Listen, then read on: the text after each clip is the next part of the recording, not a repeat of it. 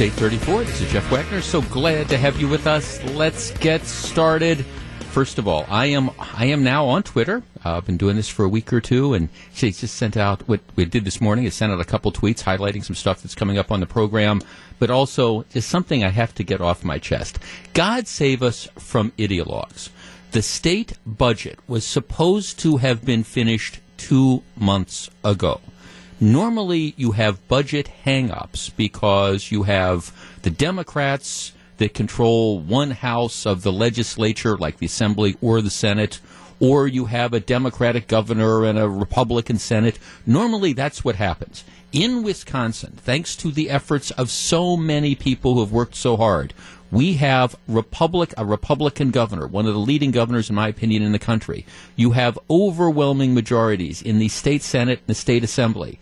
And because the boys and girls in the state Assembly who represent the Republican Party and their constituents can't figure out how to play well with each other, the budget has been delayed for a couple months now. That in and of itself is a disgrace.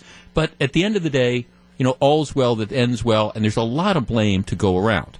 So after months of haggling and whining and going back and forth, finally you have the the Assembly Finance Committee that gets together. They come up with a budget bill which is not perfect. I'm going to be the first one to acknowledge it is not perfect. But, it's pretty darn good, given the fact that trying to put together a budget when you have all sorts of different representatives and different senators, it's kind of like herding cats. I understand that. You've got everybody that's got different special interests or their different own pet project. So the whole idea behind politics is you try to get something that, while not perfect, because nothing's going to be perfect, that you can live with. And there's been a lot of people who have worked very hard getting what I think is a budget that lots and lots of people can live with. So it passes the Assembly last night. Democrats in the Assembly are all upset. Oh, this is terrible. It's rewarding the wealthy, blah, blah, blah, blah, blah, the usual stuff. It then goes over to the state Senate. There are 20 Republicans in the state Senate. There are 13 Democrats.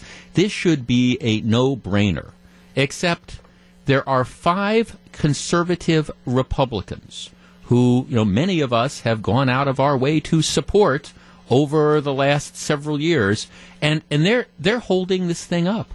I mean, and it's time to name names in connection with this. It's amazing. You've got GOP Senator David Craig from the town of Vernon, Steve Nass from Whitewater, a good guy, Chris Capenga of Delafield, a good guy. They're on the fence about voting for the budget. Dewey Strobel from Saukville says he hasn't made up his mind, and Rob Coles of Alloway, who voted against the Foxconn deal. These 5 conservatives are saying, well, we're not happy with this or that or the other thing. Really, come on, boys. It's time to it's time to really poop or get off the pot.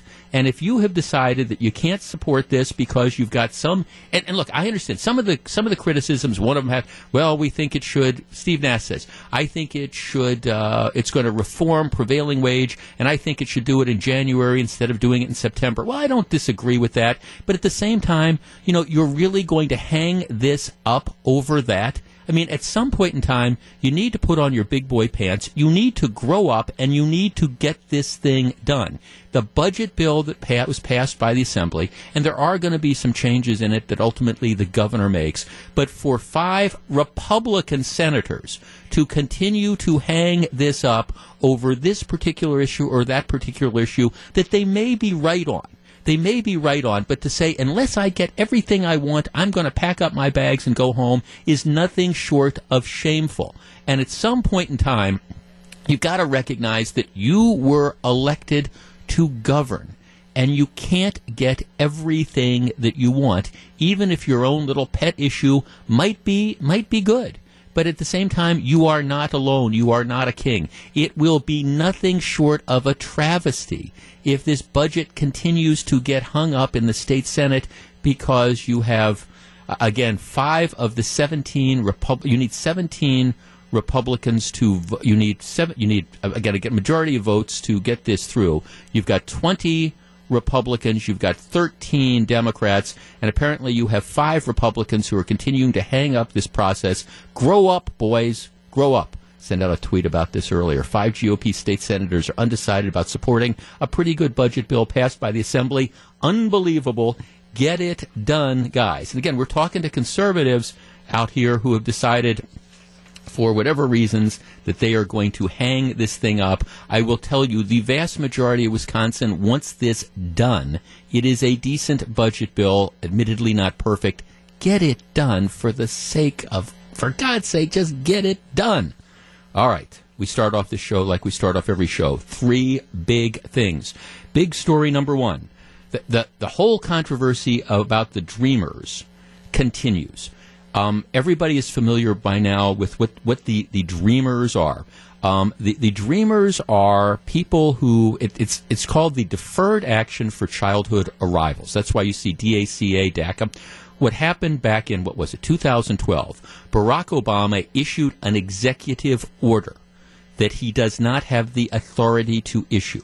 The executive order said, we are essentially going to look at a certain class of people who are in this country illegally, people who came to this country as minors, who were brought to this country by their parents, who have lived in this country since then. They haven't left. They haven't committed crimes. They are not creating problems. And this was Barack Obama, we're going to allow them to stay. They're going to have to register. If they leave the country, they no longer qualify. If they commit crimes, they don't qualify. But as long as they are here in this country, I am going to allow them to stay. The problem with this is, and this is lost in a lot of the discussion, is Obama did not have the legal authority to do that. We do not elect kings. Presidents have certain powers. And there's a number of Republican state attorney generals who are preparing to sue over this issue. And I think almost everybody acknowledges that this order would be tossed out in the courts. It's just that it is an unconstitutional and an illegal order. Now, that doesn't mean that the policy is necessarily bad. It just means that the president, Obama in this case, didn't have the authority to do it. So a couple weeks ago, Trump says, look, here's the deal. We're recognizing that you can't defend what is legally indefensible. We're not going to defend the Dreamer Act, but we're kicking it back to Congress. Fix this legislatively. I'm going to give you 6 months. You got 6 months before we rescind the DACA, the executive order. And again, Trump is doing this in large part because he knows the order is illegal, he knows it's unconstitutional, and he knows that they're going to lose if they try to defend this in court. But like a lot of the Obama executive orders that were illegal and unconstitutional, it might be some people like the policy. So anyhow, he says, okay, go Congress, go figure this out. Last night, apparently, there was a meeting between Trump and some of the Democrats, and after that, the Democrats say, hey, we've cut this deal, and the president is now signed on to our efforts to essentially take this executive order in some form or another and turn it into law. Well, President Trump is now out there saying, nope, that's not what happened. There wasn't a deal that was cut. We talked, but that's not, there's no deal. Democrats said we had a deal. Now, I don't know how this is all going to play out. I know Paul Ryan was quoted yesterday as saying that it's not in our nation's interest to kick out the Dreamers. And that has generated a huge amount of controversy from the people who say, well, what part of illegal don't you understand? They came into this country illegally, that they should be sent back. And part of the issue then is sent back to where? Because, okay, if you've got somebody who's 19 years old and, for example, came into this country when they were 2 years old, from Mexico, for example, is Mexico their country? Well, Mexico's where they were born, but they've lived here. So in any event, now there's the political wrangling about who said what.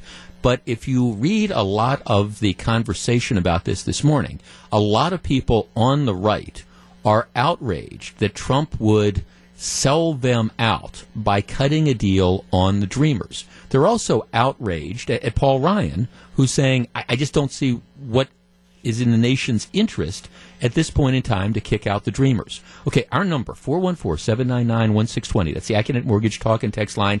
I don't see this issue going away. And you know what? I agree with Paul Ryan. I have said this before, but I'm willing to tee this up. I don't see any sense at this point in time in identifying these 800,000 people who came into this country brought by their parents who haven't been creating a problem. If you get convicted of a crime, you get booted out. You're no longer eligible for Dreamer status. Given all the other more significant problems that we have, I have no issue with taking some version of this executive order and turning it into law. And I'm not talking about giving the Dreamers citizenship. I'm just saying if you want a form of legal residency, we've got 11 million people that are illegally in this country, all right? Of that 11 million, you've got 800,000 who apparently aren't causing any crime, any problems, and who came into this country through their parents. If I'm going to talk about prioritizing my immigration efforts, that 800,000 isn't going to be my top priority. They're not going to be my 50th priority. My top priorities are going to be, number one, sealing the border so more people don't come in illegally, and number two, using my resources to get rid of the people who are in this country illegally who are creating the problems. The folks that are coming in 5 and 10 times after being deported. The folks that are here committing crimes. The folks that are not contributing in a positive way to society. But I'd start with the criminals, and then I'd go from there. 414-799-1620. That's the Accunet Mortgage talk and text line. All right, this Dreamer issue continues to be a huge controversy, and it's one that, candidly, is dividing Republicans.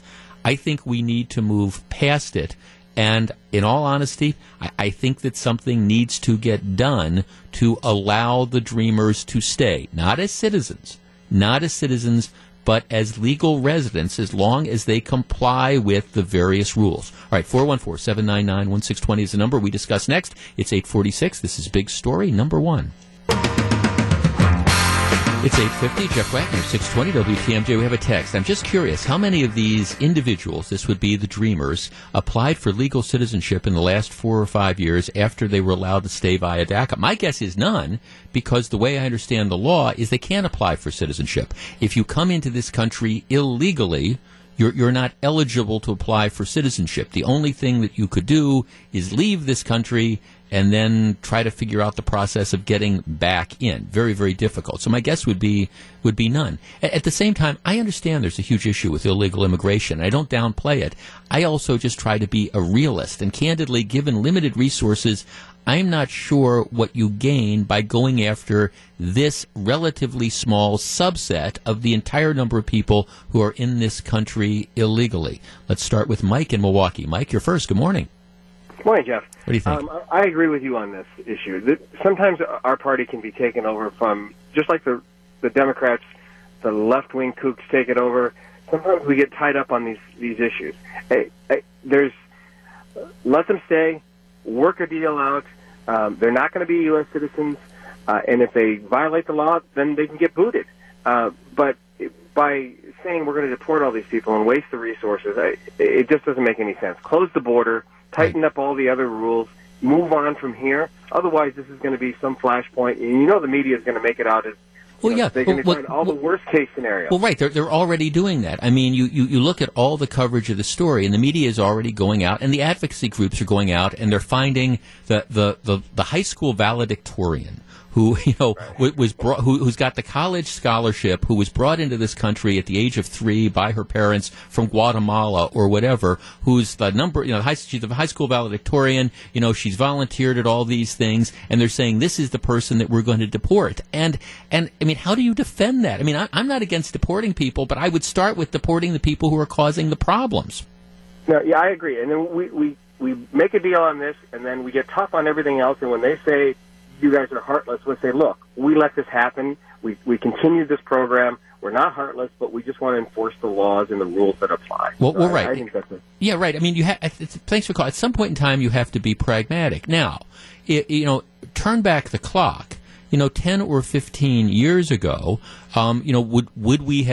should we have been more aggressive in, securing the border and stopping people from coming in? Well, yeah, I get that. But right now you've got 11 million people who are in this country illegally.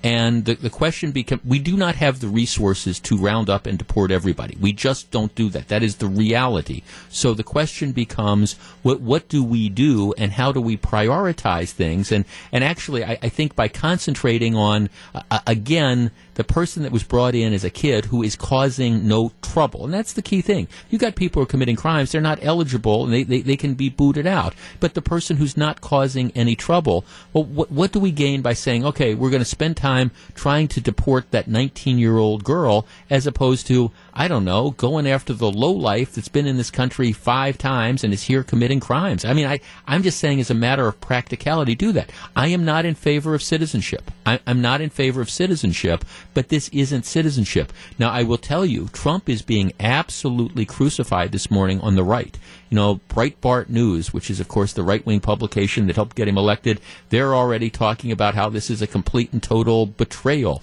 how this is absolutely awful. He's cutting deals with the Democrats. Well, part of the problem is, of course, there's a lot of Republicans, again, Mitch McConnell and Paul Ryan, who is not a liberal, who are saying, look, this is not where resources need to be spent. Let's talk to Larry in Walworth. Larry, you're on 620 WTMJ. Good morning.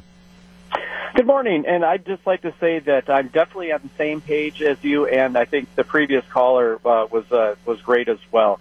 And I believe also that the good part of us good Americans that have alarm clocks and get up and go to work, we agree with you too. The people that are here that are contributing, that's great. Let's allocate our resources, like you said, to the people that are causing problems. But we can't kick the border down the wall, or we can't kick the can down regarding the wall and stuff. We need to seal it up, because where's it going to be 10 years from now? Right, exactly. To me, that's the key. You need to do both things at once, because you can't allow this to continue to happen. You've got to figure out a way to slow down or stop illegal immigration. But I'm also, like you are, I'm also dealing with this reality. You know, what do you do with the people that have been in the country for 15 or 20 years? I mean, that's, it's tough to throw. It is tough to throw that 5-year-old kid that came in at the age of 5 out, who has been, a productive member of our society. How do you do that? Right, I agree. I don't think we do kick them out, and if we have to, so-called cut a deal with the Dems to do that, that's okay, because we need to move on. We need to focus on other things. Right. There's a lot of other problems going on right now, and I think our president knows that, and I support him. And the media is going to say whatever they want. We know that, but most people get it. So I just say let's address the problem. Let's take care of the people that are here, but let's not let the problem grow. Yeah, let's take care of it. We can't kick it down the road. I agree with you. You can't. No, thanks. You can't. You're right. You have to be pragmatic about this. Maria in Shorewood. Maria, good morning. Good morning. Let me say that I am a proud American of Mexican ancestry, and brought to the U.S. by their parents, these DACA members. Certainly, these innocent children had no voice. They had no choice. The United States was not their country of origin, but for many, many years that followed, they learned to call the U.S. home. Maturing into young, educated adults, many of them know no other language other than English, right. No other culture other than American.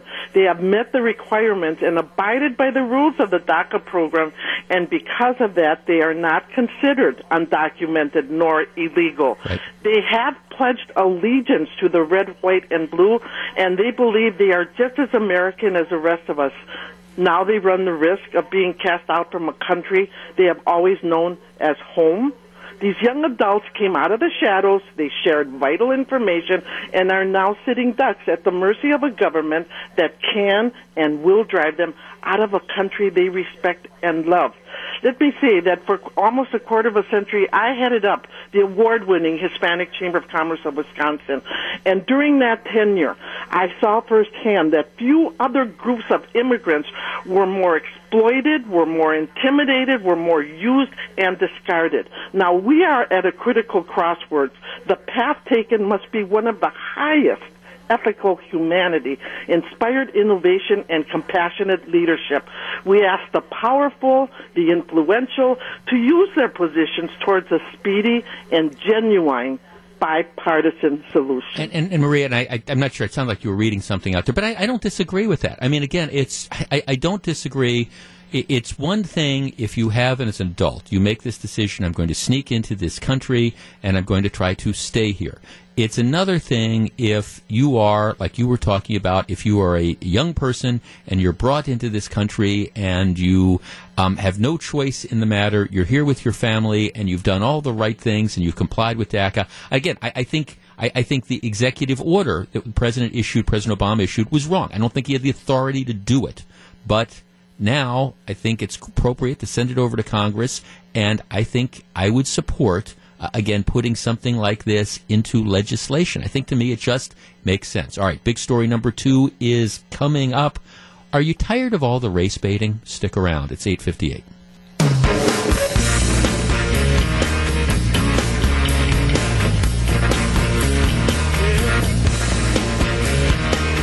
It's 9:10. This is Jeff Wagner, 620 WTMJ. Big story number 2. I appreciate that there is real racism in this world, and that racism is encountered. It needs to be identified. It needs to be dealt with. At the same time, it now appears that people are developing this cottage industry when it comes to playing the race card, and I think it is tired.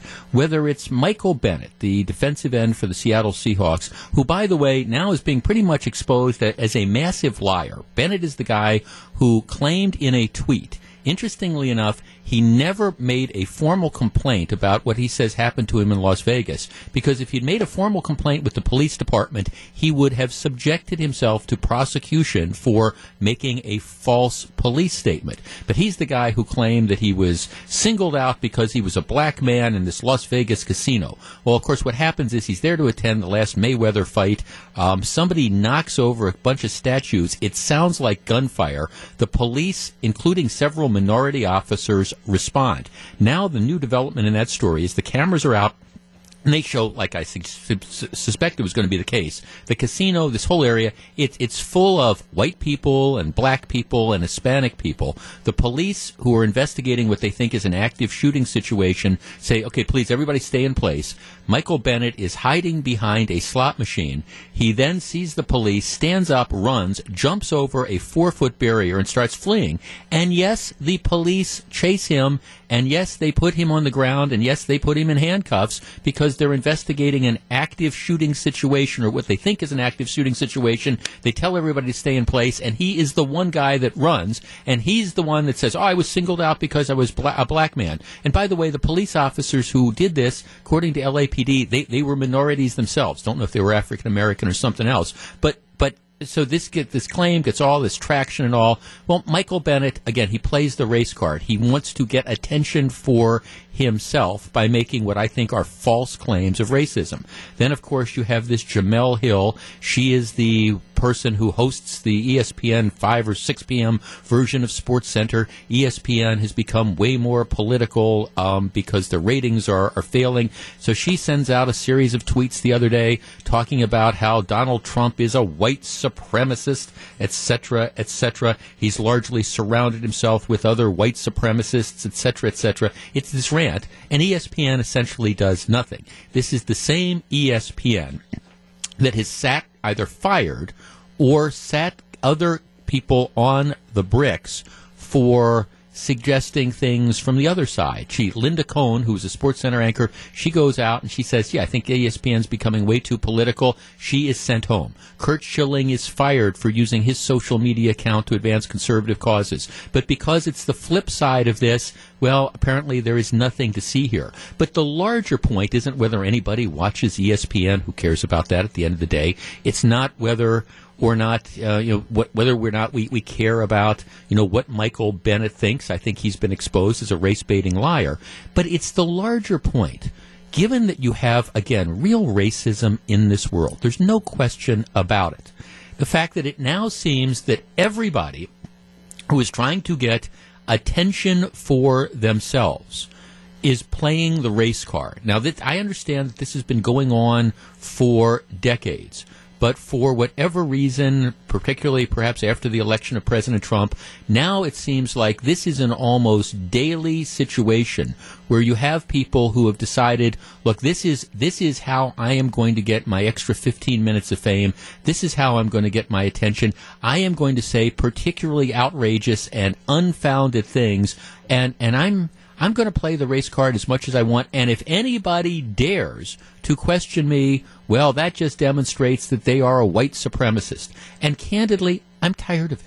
I really am. I understand, again, real racism in this world needs to be identified. The people with the hoods marching in Charlottesville, Virginia, yeah, those are the real racists, and that's the problem, and it underscores the problem we've got in our society. But really, 414-799-1620, big story number 2. More and more prominent people continue to play the race card, and I think it is turning off the silent majority of Americans, whether it's white America or whether it is mainstream black America, who recognize that, look, there are problems in this world. But, all right, an overpaid football player who runs from the cops in a potential shooting situation in a Las Vegas casino and then has the audacity to scream racism, my goodness, you would think something like that has Dr. Martin Luther King turning over in his grave. 414-799-1620. We're back to discuss next. If you're on the line, please hold on. It's 9:15.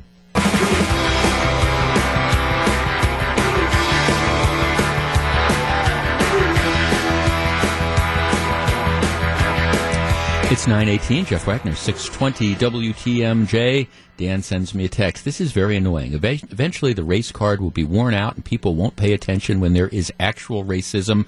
Actually, the story about Jamel Hill, who is the race-baiting anchor of ESPN Sports Center, who decides to get attention by calling Donald Trump a white supremacist and talking about how he surrounded himself with other white supremacists. And presumably, that means if you support Donald Trump, you too are a white supremacist.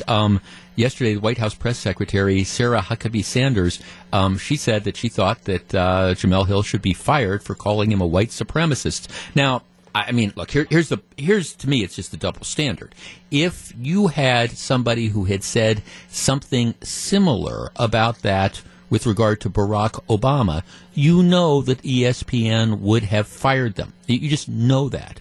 But because it's not politically correct, because this is the latest thing, because playing the race card gets you your 15 minutes of fame, you know ESPN isn't going to do anything about that. And so the only choice is whether people decide, they want to watch the shows or not. So that's how the average citizen, responds. And I don't know that you need the President of the United States through the press secretary to get involved with this. I just know that I think mainstream America is tired of having the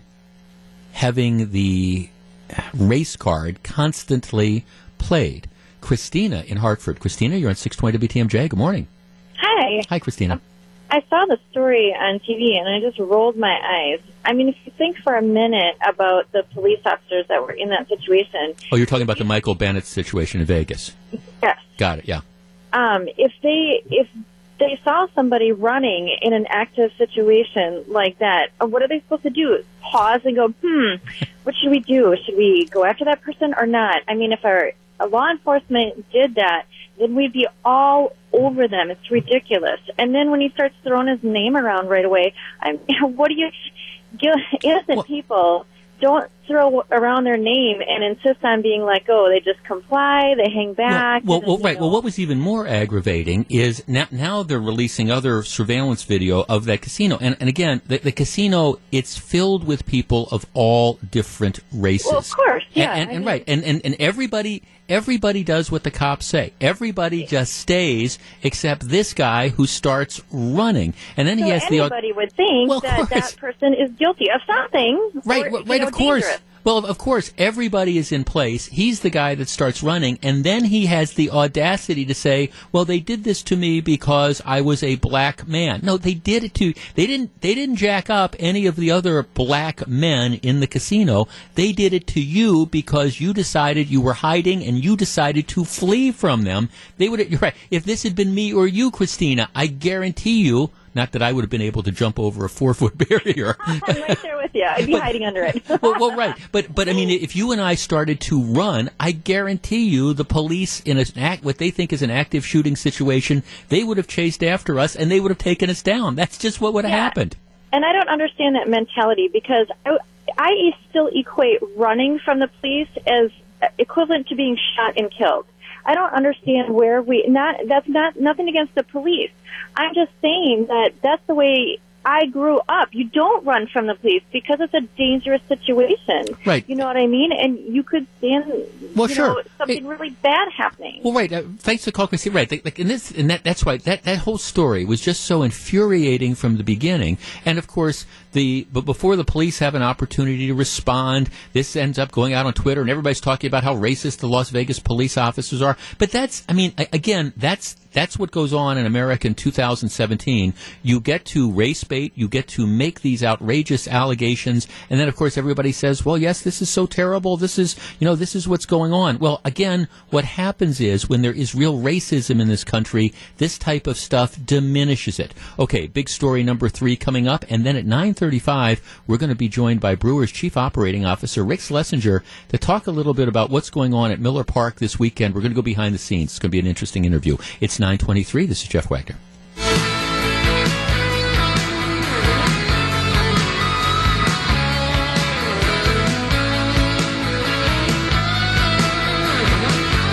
It's 9:25. Jeff Wagner, 620 WTMJ. After claiming unfair disadvantages on a couple of occasions in Chicago, should Brewers fans admit that the change of venue this weekend is an unfair advantage for them now? Join the debate during Scafidi and Billstead at 12:35 this afternoon. Actually, like I say, coming up in about 10 minutes, we're going to be talking to Brewers Chief Operating Officer Rick Schlesinger, and we're going to actually be talking about the mechanics of what's going to be happening this weekend, but I might ask him something related to that, so stick around. Big story number 3. When will they ever learn? Here's the way the story was reported in the Journal Sentinel. A convicted murderer who had been out of prison for less than 2 years,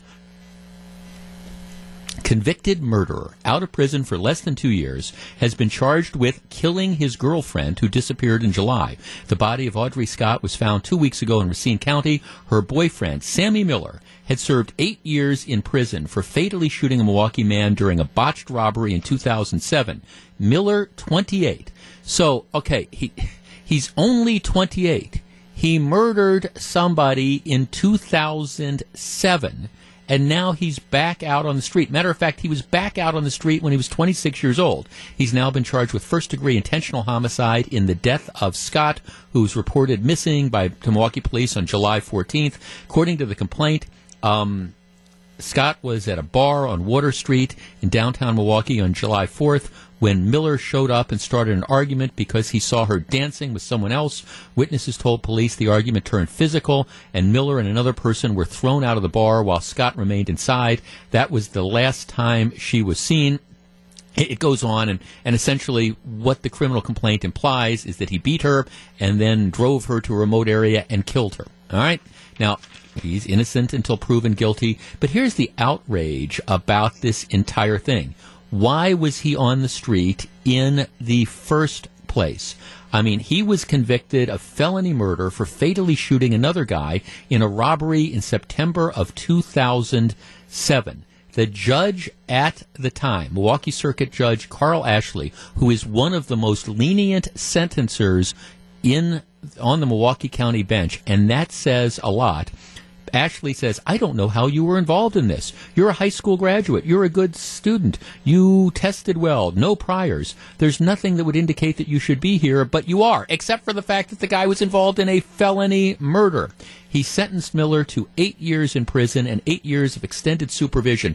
By the way, how is that extended supervision working out? How is that extended supervision working out? This was a guy who was released from prison and was supposed to be being monitored, and what's he doing? Allegedly assaulting a woman and killing her. So, I mean, the question becomes, how many people in the state of Wisconsin do you get to kill before you end up getting sent to prison for a lengthy period of time? Miller was released to supervision in May of 2016, ended up back in custody in March after someone broke into his home and he fought off the intruder. He was not criminally charged. Then Miller violated a court order and received a sanction of 30 days in the Milwaukee Secure Detention Facility that ended with his release on May 22nd. And so then he allegedly committed the murder in July. How many people in Milwaukee County, seriously, do you get to kill before the judges decide that you need to be locked up for a lengthy period of time? Now, again, if this man is convicted of this crime, you can raise the question about, well, all right, now what happens here? If he goes in front of Carl Ashley again, what's the sentence going to be? Another 8 years with extended supervision? This, number one, demonstrates again how cheap life is in Milwaukee County and how really unaccountable people are for committing crimes. We're not talking about a car theft. We're not talking about a burglary. We were talking about a murder, and you're out in 8 years. Number two, it demonstrates how ridiculous extended supervision is. If anybody thinks that makes the community safe, well, get over yourself. It certainly doesn't. So at what point in time, big story number three, do we realize that we've got to get tough on criminals, and when they're convicted of murder, maybe they should serve more than 8 years in prison? Just saying. All right, coming up in just a couple minutes, we're going to be talking to Brewers CEO Rick Schlesinger, former Nicolet High School graduate, along with me, fellow Nicolet High School graduate, about what's going on this weekend at Miller Park. Stick around. It's 9:34. Jeff Wagner, 620 WTMJ. Brewers in the middle of a pennant chase, which is something that has everybody thrilled. I was at the game the other night when they beat Pittsburgh 8-1. Just an outstanding game. Had a lot of fun watching that. And now the news that they've got essentially 3 extra home games coming up this weekend. We're joined by Brewers Chief Operating Officer Rick Schlesinger. Rick, good morning. Good morning, Jeff. How are you? I am well, thank you. Hey, at the beginning of the year, did you ever really think that it was going to be this close and this exciting coming down to the end of the season? Well, we're always optimists in this business, and frankly, you always look for surprises. You always look to be relevant, and it's great to be in this position. It's fun. It's stressful. Every pitch counts. People are excited. That's sort of what we're in business to do. To create miracles, and it's been a fun year, and we've got some work to do. And obviously, we have some games here that we didn't have on the schedule, but we're preparing for them. Yeah, let's talk about that. For people who might not be aware, the Brewers were supposed to be in Miami playing the Marlins this weekend. Obviously, everybody knows about Hurricane Irma, and apparently the Miami Marlins, in consultation with Major League Baseball, made the decision that they don't think the game should be played there this weekend because they don't want to divert police resources from arguably more important things. Not saying that baseball is not important. So the games end up in Milwaukee. So let's talk a little bit about what baseball is going to look like this weekend in Milwaukee. Well, it's going to be a little different because we're the road team, so that means we bat first, and the Marlins have the last chance in the bottom of the ninth. But we will still be in our home clubhouse. We'll still have the sausage race. We will still make it feel like a Brewers experience.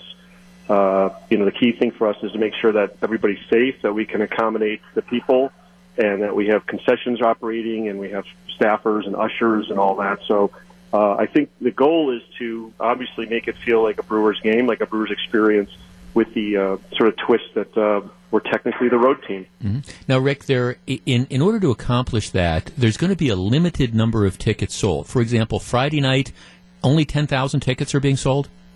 Right. Right now, the plan is for having the field level, the lowest section of the ballpark, which has about 10,000 seats, available for sale, simply because on short notice to staff the other levels poses some challenges, and we want to make sure, again, that we're fully staffed, we're fully operational, and erring on the side of caution for Friday night, it's just the first level. For the Saturday and Sunday games, we're going to be able to open up the Loge level, which will add another 13,000 tickets. So we'll have 23,000 tickets available for sale for Saturday night game and the Sunday day game.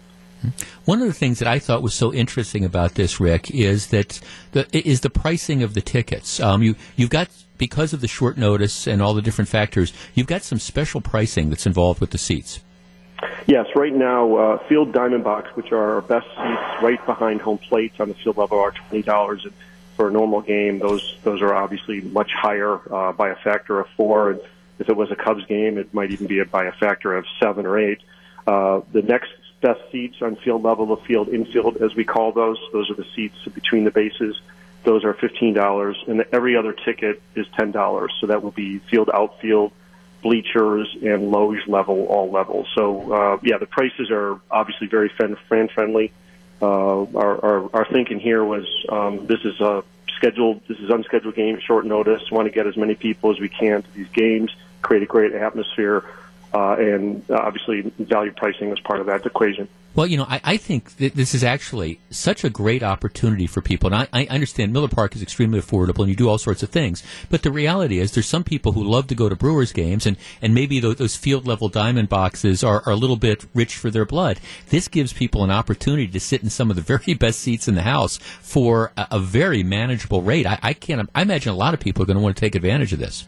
Well, yeah, absolutely. I think that's one of the goals is, let's get people who love baseball, who are obviously excited about the playoff chase and excited to support the team, and let's get them in seats that maybe are not even available on the open market because they're usually reserved for season seat holders or for corporate sponsors or just not easily for the average fan. So this is an opportunity, like you said, for people that have amazing seats, very affordable prices, and watch a team competing for the postseason.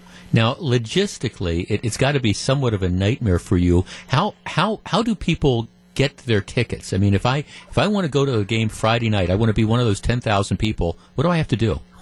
Well, the good news is we have Brewers.com. The best way, and a lot of people buy tickets already, is you go to Brewers.com. You can print it home, or have your tickets downloaded to your smartphone. Also, you can call our phone center, 902-4400, and they can get tickets electronically sent to you. There's always the box office. People, the old school way of people actually coming to the box office and buying the hard ticket right there. We encourage people for these games in particular to buy in advance. Go to Brewers.com or go to mobile devices and download the Brewers app. Simply because I think we expect a lot of these tickets to go fast, and I think we want to avoid long lines of people trying to buy tickets to the box office. But yeah, we won't be able to obviously mail tickets out like we would in other games. So electronic delivery, print at home, or box office are really the way to do it. When do the tickets are going on sale in a little bit, right? Am I correct? Yeah, 10 a.m. 10 a.m. So Brewers.com is probably the easiest way to do this. Yes. I got to tell you, I think that Friday night game in particular, and I have no doubt you're going to sell all 10,000 tickets pretty quickly. I think I can't imagine what it's going to be like to be in that stadium where just the first level is filled and everything else is going to be empty. That's going to be an interesting experience. Yeah, I think it's going to be a little different because obviously we don't do that generally. Although for exhibition games, which is obviously a different atmosphere, we do have the system where we sell field level first and fully sell that out, and then open loge level and the next level. So there has been some exhibition games at Miller Park where you've had the lower bowl completely full, and just a smattering of tickets above. But yeah, this will be a little interesting, and again, I think that we're excited to see the turnout. It's again, we're asking people at the last minute to change their plans, but one thing Brewers fans do is they're nimble, they adjust, they love baseball, and they love a good deal. So I think all those merge into what I think will be big crowds for this weekend. And there's a one-size-fits-all price for parking, right? Yes, $10, no advance parking, and first parking spot available will be the first one filled, so there's no premium parking. It's literally $10, but again, for people that are used to parking very far away, if they get to the ballpark early, they'll find they'll be parking very close to the ballpark. So again, it's a little bit of a different experience than maybe a fan who's not able to access the best seats or the best parking. They're going to find that they're going to access the best seats and also very good parking. Hey, Rick, while I have you, I I scour the corners of the internet so most people don't have to. And one of the things that's my service to everybody. One of the things that's out there is there's this undercurrent. I mean, forgetting the fact that there was a hurricane in Miami. This is really what caused this. And you have, these bigger issues. One of the things that's out there is people saying, well, Major League Baseball shouldn't have moved the games to Milwaukee. If they had to move the games, they should have found a neutral site. Atlanta, Baltimore, Washington, whatever, some stadium that are available because it's an unfair advantage to the Brewers in a pennant chase. I mean, what was the dynamics behind this decision to the extent you know? It's a fair question, and I think, traditionally, I think that baseball does look to try to move games like this to a neutral site. We have some precedent of that already, given the situation in Houston, and then most recently with Hurricane Irma. Most recently in Tampa Bay, and the Yankees relocated their series from Tampa Bay to New York. Now, albeit it was at Citi Field, the Mets' home, and not Yankee Stadium, but I still think the New York Yankees had a home field advantage, obviously, with playing in a ballpark 9 miles from their own. I wasn't privy to all the details in the behind-the-scenes discussions between the Marlins and Major League Baseball. I imagine neutral sites were examined, but one of the things that baseball has to be careful about is making sure that the games get played. And if we had been relocated to a site and there's a weather issue, though the weather would have impacted our ability to play, we have a retractable roof, which gives us the advantage of ensuring that these games get played. The last thing baseball wanted to do is move the Brewers and the Marlins to a neutral site and have a rainout or two causing missed games, because those then would have to be made up at the end of the year. And you can imagine all of the chaos that might have caused if those games had playoff implications. Right. Well, plus, I not to answer my own question, but I also have to imagine that, as you've been talking about, this is an incredible logistical challenge that I understand you willingly take, but it's like we've got to staff the stadium, we've got to find the ushers, we've got to find the concessions, we've got to distribute the tickets. If you were to have moved on a 2 or 3 day notice to a neutral site, it's almost tough to expect how they could have asked your counterpart in Washington or in Baltimore or wherever to have done all the stuff that you've done and are going to have to do over the next 48 hours. Yeah, absolutely true. I mean, it's hard to do. The other thing, and I don't know if this played into baseball's thinking, is, we on very short notice in 2007 and again in 2008, we hosted games due to weather, and obviously we were not involved in those games. It was Angels, Indians in 2007, Cubs, Astros in 2008, but I think baseball was impressed by how our people adjusted, staffed, and by the turnout of our fans to games. So I think baseball said, well, one thing we know about the Brewers in Milwaukee is they can pull this off on short notice. And you're right, the logistical challenges are significant, but our people are great. We have incredible, dedicated, loyal, hardworking employees, and everybody's working overtime to make it work. Well, that's it. My guess is you're not going to get a lot of sleep in the next 48 hours. That's kind of my guess.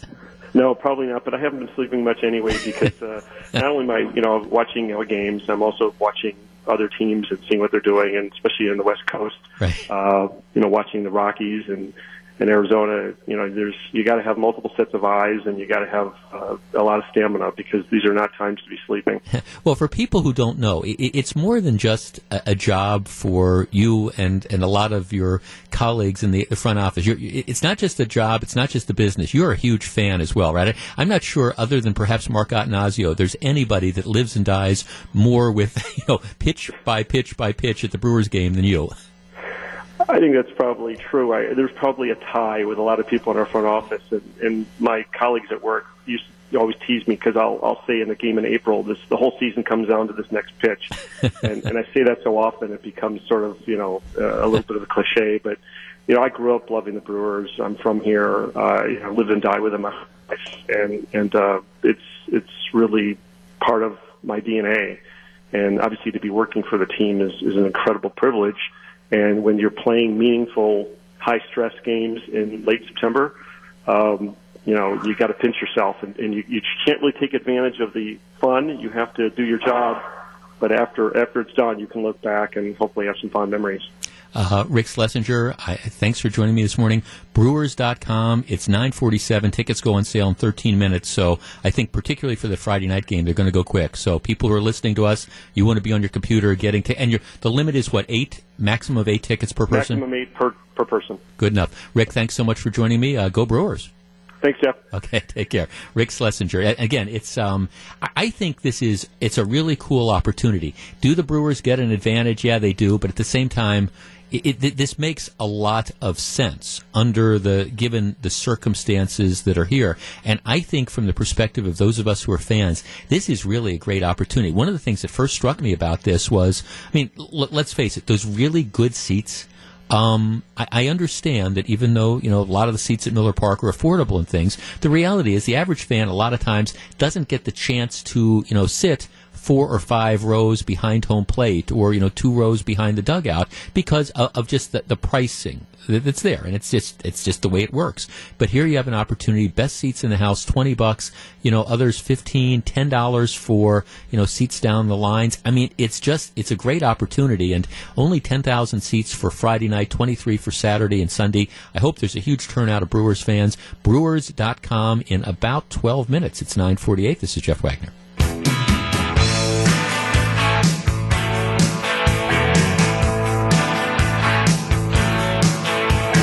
It's 9:51. This is Jeff Wagner, 620 WTMJ. WTMJ lets you experience Wisconsin's finest supper clubs at half price. This week, our featured supper club is Caterina's Restaurante in Milwaukee. It is a great place. Family owned for over 30 years, Caterina's features original Italian recipes made fresh to order and includes entrees from pasta to seafood as veal steak as well. Tomorrow at 12 noon, you can get a $50 gift certificate, a $50 certificate for only $25. It's like stealing. These will go quickly. We only have 50 available. Get yours tomorrow, starting at noon. You go to WTMJ.com or WTMJSupperClub.com. Either way, we only have 50 of these. They will go quickly. It is my favorite press release of the day. There's just no question about it. You get hit by all these press releases. I don't know if you saw this, BD, who's producing the show today. This is the press release that was released from Sheriff David Beth of Kenosha, who's a friend of the program, has been on many occasions. Media release.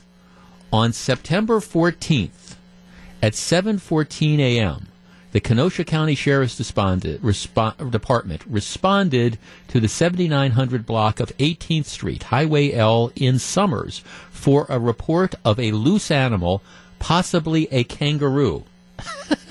A kangaroo. Not a loose dog, not a loose horse, not a loose cat, a kangaroo. Investigation revealed this to be the case. It was determined that the kangaroo exited its confines from Jerry Smith's farm on 18th Street, possibly by kicking the confine gate. The kangaroo decided to wander west on 18th Street, which is Highway L. Jerry Smith's farm was contacted, and 5-year-old Joey the kangaroo was safely returned to the farm without injury to anyone. Can you imagine? You're kind of driving to work and you see this. That looks like a kangaroo. Boss, I was a little bit late because traffic was slowing down because there was a loose kangaroo. That's when you go in for drug testing. Yeah, that was the media release today. Kangaroo on the loose. Thankfully, they caught the kangaroo. Hey, Leah Vukmir. Following, at least, maybe this is a situation of great minds thinking alike. Leah Vukmir, who is one of the Republican candidates running for the right to challenge Tammy Baldwin next year. Tammy Baldwin has decided, and she really is one of the most liberal senators in the United States Senate, and that is saying a lot.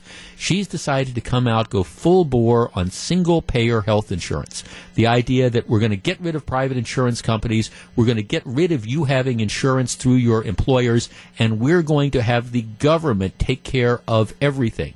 Tammy Baldwin is all in on single-payer. It will cost trillions of dollars to do this. I think anybody who really knows anything about single-payer recognizes it will destroy health care in this country. That is my opinion, at a huge cost. If you like your doctor, no, you're not going to be able to keep your doctor. If you like your insurance plan, no, you're not going to be able to keep it. If you want to get treated for, I don't know, you've got those kidney stones and you're peeing blood and you want to see somebody in a week, well, get ready to wait 4 or 5 months. I believe single payer will be a disaster. But right now, this is what the hard left loves, because I think a lot of people aren't really thinking this through. Leah Vukmir is calling out Tammy Baldwin. This will be a defining defining issue in the 2018 U.S. Senate race. The challenge for Leah Vukmir and other Republicans, though, is to explain to the general public what single payer is really going to mean for them. And trust me, once you find out the details, you ain't going to like it. It is 9:56. This is Jeff Wagner, 620 WTMJ. Coming up in just a couple minutes, hurricane coverage, the Weather Channel, and global warming. It's all coming together. Stick around. It's 9:56.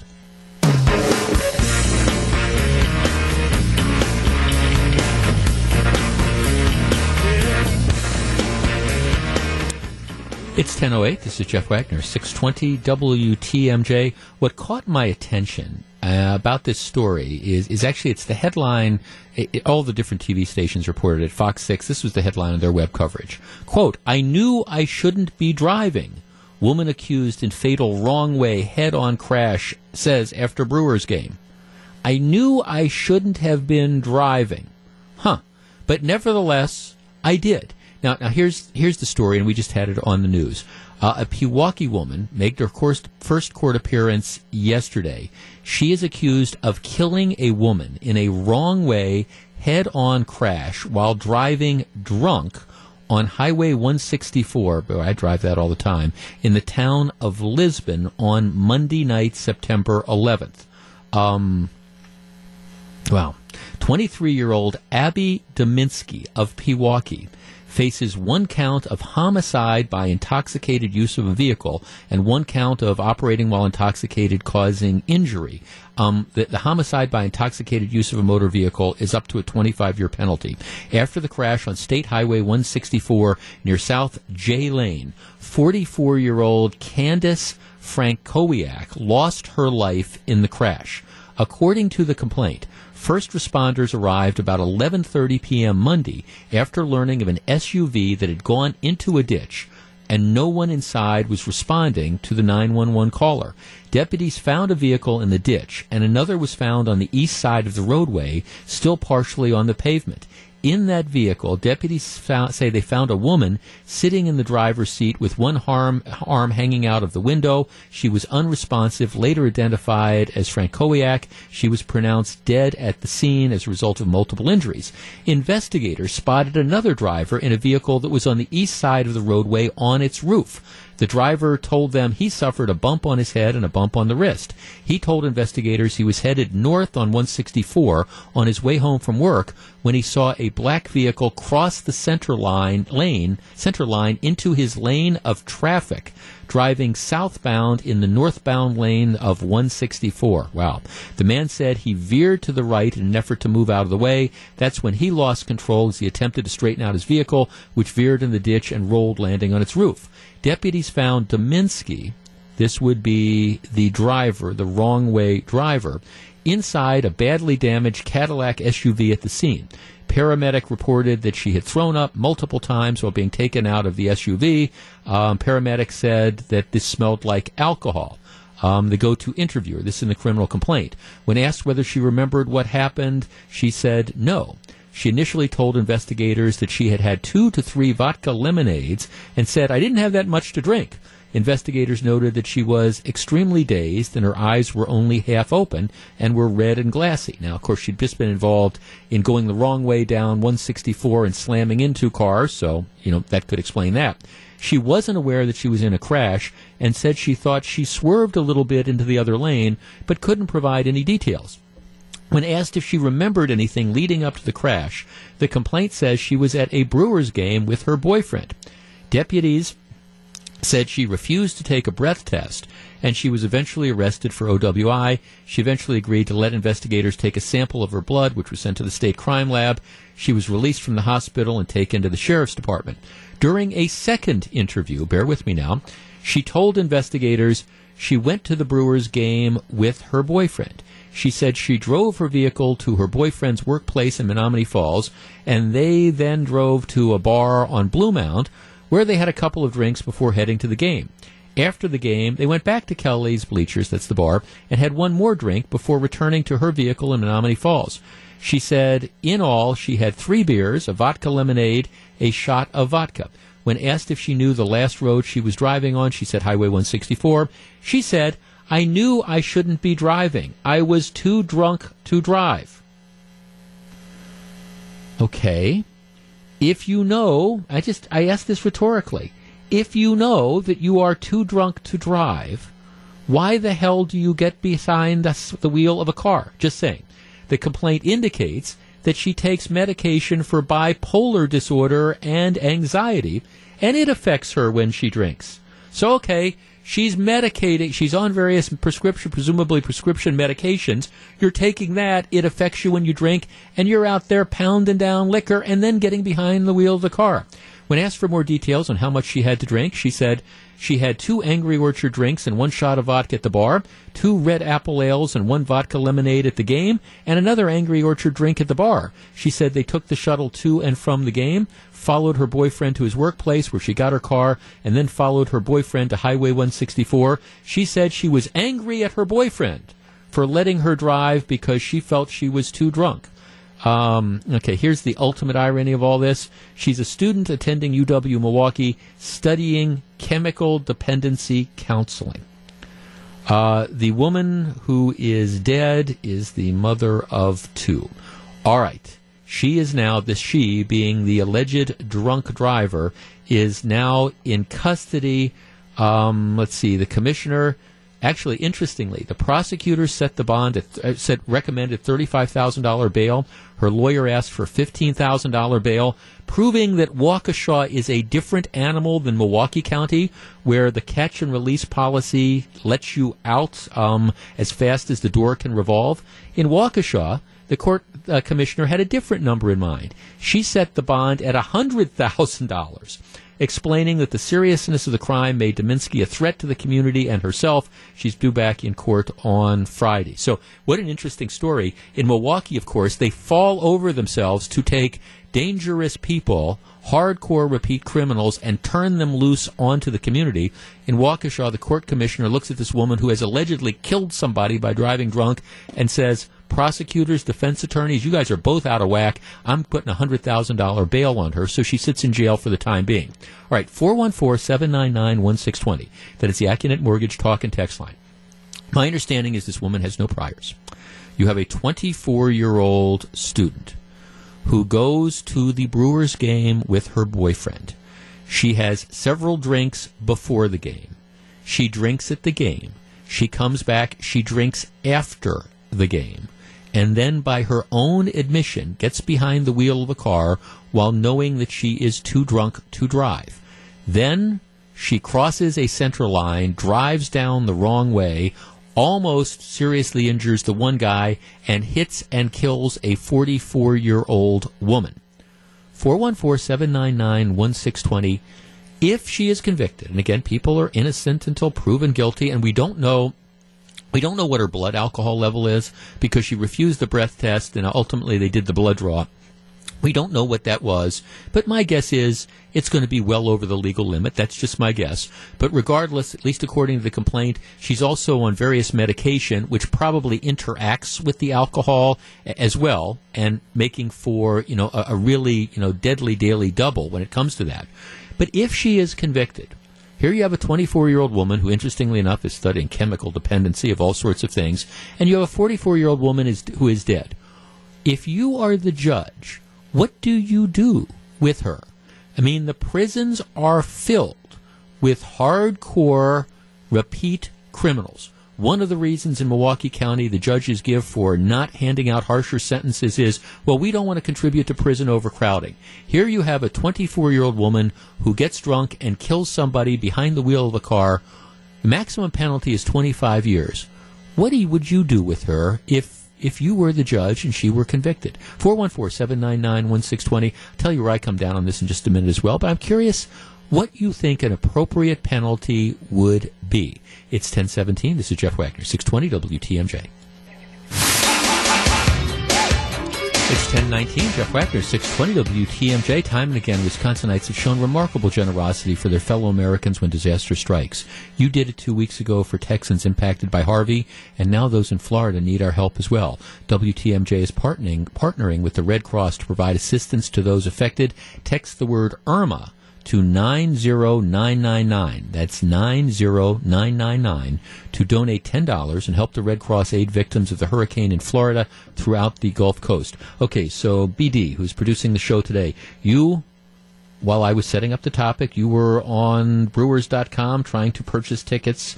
You were able to you got tickets for Friday night, second row behind the dugout, $20 a piece. And then for Sunday, there were still tickets available, but you were only able to get like $15 seats. Is that what you said? So Sunday looks like Sunday they had 23,000 seats, and you just checked, now it's down to the $10 seats. So it looks like Brewers fans are responding. So if you want tickets to any of these games coming up, they're great deals. Go to Brewers.com quickly. All right, before the break, I was sharing with you this absolutely horrific story. 24-year-old woman goes to the Brewers game and apparently gets herself really liquored up. She, by her own admission, says she should not have been driving. Nevertheless, she gets behind the wheel of an automobile. She crosses over the center line on a road that a lot of us drive quite a bit, 164, causes one car to flip over, hits a car driven by a 44-year-old woman, mother of two, who's dead. And now the question becomes, what do you do with the drunk driver, 24-year-old gal with I don't think any prior record, but who acknowledges that she was too drunk to drive? 414-799-1620, that is the Acunet Mortgage talk and text line. Let's see our text. Jeff, sentence her to the maximum of 25 years. She knew what she was doing, driving drunk. She knew it was wrong, but she still did it. Now someone is dead, 2 children with no mother. Rocky says, build more prisons. She should get the maximum sentence. Let's see. Kyle says, I don't know how I feel about 25 years in prison, but I would certainly recommend that she be required to commit a large amount of community service and most likely a substance abuse problem. No. No. Not community service, not substance abuse, training or treatment or whatever. This is a do not pass go, do not collect $200, go to jail, and go directly to jail situation. Look, I understand that people make bad decisions. I also understand that you have people who drive drunk all the time who are able to get home safely. And the reality is, as good as we are, as law enforcement is, they don't catch people every time they're driving drunk. And maybe this is just but for the grace of God and she was unlucky. But the reality is somebody is hurt and somebody is dead because of the conscious decisions that this woman made. And in my opinion, if she is convicted, she needs to be punished. She needs to be punished. Number one, to punish her for taking another life. And number two, I guess to act as a deterrent. I don't know. We talk about this whole concept of general deterrence, sending a message to other people. I don't know. I don't know. But somebody is dead. And I think there needs to be a substantial prison sentence. Whether it's 25 years, I don't know. But certainly somebody dead, you're talking at least 10 years. At least 10 years, at least in my opinion. Abigail in Des Plaines. Abigail, you're at 620 WTMJ. Good morning. Hi. Thank you for taking my call. I'm calling because I volunteer for prison chaplaincy. It's a faith-based prison chaplaincy, and we deal with people of all walks of life who get in trouble with the criminal justice system. Mm-hmm. So I just like to point out that historically in America, the way that we respond to crime has flip-flopped back and forth depending on the mood of the society, from punishment to deterrence to restitution to maybe 8 other purposes of how we respond to people who do things wrong and hurt others. Or kill others. Or kill others. So the thing is that it's changed for all different kinds of reasons. But it used to be before the 1800s, restitution and having the consequence of doing something that impacts somebody else so deeply was very important. And somewhere in the 1800s, and nobody knows exactly why, we came up with this concept of a debt to society. Well, she doesn't have a debt to society. First and foremost, she's a debt to the family whose life she was destroyed. And whether we want to have her realize the seriousness of her actions, I bet she already does. I'll bet that she was chemical dependency student because she sensed that she had this problem. So there's several things. There's public safety. You don't want her to be able to do this again. And she probably would because she has a problem. But you also want to do something that's going to turn this, and here I come from the faith point of view, and take this terrible situation and get something positive out of it. So, for instance, in Australia, I believe that people who are who cause car accidents because of drunk driving, they had a pilot program where they had to volunteer in children's hospital units and see the results of car crashes or some other thing. Perhaps maybe she should have an obligation to pay something towards restoration of the loss of the family. Well, I'm sure there's all. I mean, she's 24 years old. She probably doesn't have any money. There's going to be some insurance. Well, but how do we get? No, Abigail. Let's get to the bottom line. Okay, it's 2017 in Waukesha, Wisconsin. Woman, by her own standards, gets drunk, crosses the center line, and kills a 44-year-old woman. You are the judge. What do you do with her? Well, if I'm the judge, then I have to follow the legal rules of what has to be done. Does Wisconsin have mandatory sentencing? Well, there's maybe a couple of years, but you have a lot of discretion. Would you send her to prison? I would send her to a prison that has an excellent rehabilitation center. Okay. All right. Thanks for the call. Okay. Here's the deal. All right. I don't. When I was a prosecutor, I never made a judgment about what type of person you were when you committed a crime. Good people do bad things. Bad people do good things. That's not the role.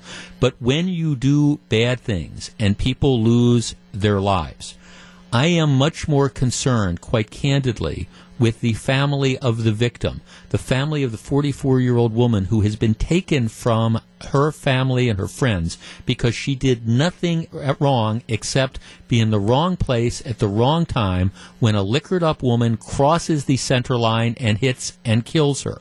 There needs to look. I don't care if you send her to prison and she's there for 10 or 15 years and she's able to take advantage of rehabilitation things. That's okay. I don't have a problem with that. But the bottom line is there needs to be consequences for this type of behavior.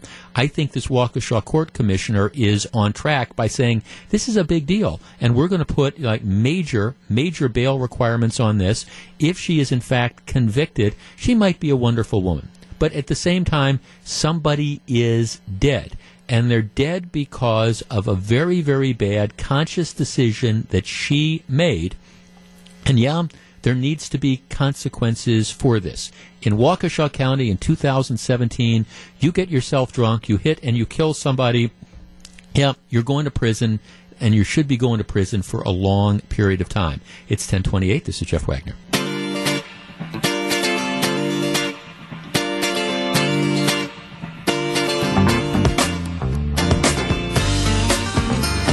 It's 10:38. Jeff Wagner, 620 WTMJ. Today there's all these different stories out there that are just, I admit, maybe it's because the week is dragging on, maybe it's Thursday already, but I'm on my last nerve with this stuff. The story that Jane had during the newscast about the budget deal. All right, here, the budget in Wisconsin should have been done 2 months ago. It is an embarrassment to the Republicans that control the Assembly, the Senate, and the governorship that we weren't able to get something done. So it's been going back and forth and batted around, and finally, after a lengthy process, you have Republicans in the state Senate on the Joint Finance Committee who get together with Republicans in the Assembly, and everybody has their different position. One of the hang-ups has been, whole transportation funding. They pretty much worked that out. So the Assembly passes it. It goes over to the state Senate where it is now. Now, keep in mind, it's a couple months overdue already. There's 33 members of the state Assembly. 20 are Republicans, 13 are Democrats. All right, so you need 17 to pass it. 17 votes. So that means you get no Democrats who are going to vote for it because they're Democrats. So that means you need 17 out of the 20 Republicans. As of this morning, they only had 15 because 5 of the more conservative Republicans had decided to, like children, and yes, I'm talking about you, Steve Nass, and yes, I'm talking about you, Dave Craig, and Chris Kapenga, and Dewey Strobel, like children, you decide to kind of dig your feet in and say, well, it's not a perfect document. I want this or I want that or whatever. And, and I understand that, your different pet causes, and I don't even disagree with one or two of the reasons why you've got to hang up on this giant, massive budget. But you've got, at least as of this morning, you've got 5 Republicans who decided that they weren't going to support this budget that had worked out because, well, all right, it gets rid of prevailing wage, but it doesn't get rid of it until September instead of this January. All right, I understand. Maybe in a perfect document you'd get rid of it in January. But for the love of God, politics is the art of the possible. And, we've seen this happen on the left, and it's playing out on the right. You get some people who decide that they just want to assert themselves. They want to say, well, all right, it's 99% good, but it's not 100% good, so I'm going to vote no. When you take that attitude, you relegate yourself to not being serious. You relegate yourself to being a permanent backbencher, because politics is the art of the possible. And if you are going to be an ideologue, whether you're an ideologue on the left or an ideologue on the right, people are just going to roll their eyes, and you're not going to be taken seriously. So during the news, there's 15 Republicans who are now committed to this, and State Senator Rob Coles of the Green Bay area, who voted against, he was the one Republican who voted against Foxconn, and now my eyes are involuntarily rolling at that. He's now decided that, well, he's going to vote for the budget because he realizes there's not going to be any changes that are going to be able to be made. He doesn't like everything that's in it, but he recognizes on balance it's a pretty good document. That is the proper approach to take. So now it comes down to, the way I count it, they're one Republican vote short. 4 conservative senators. Dave Craig from the town of Vernon, Steve Nass from Whitewater, Chris Kapenga of Delafield, and Dewey Strobel of Saukville. So these are Republicans from around here. Here's the bottom line. Boys, poop or get off the pot. This idea that you want to run as conservatives and you want to have support, you want to say we're going to get stuff done, it is not a perfect budget, but it is way past due. And for any of the 4 of you to just kind of plant your feet and say, I'm not going to vote for this because I don't like this particular provision, makes you look childish and stupid.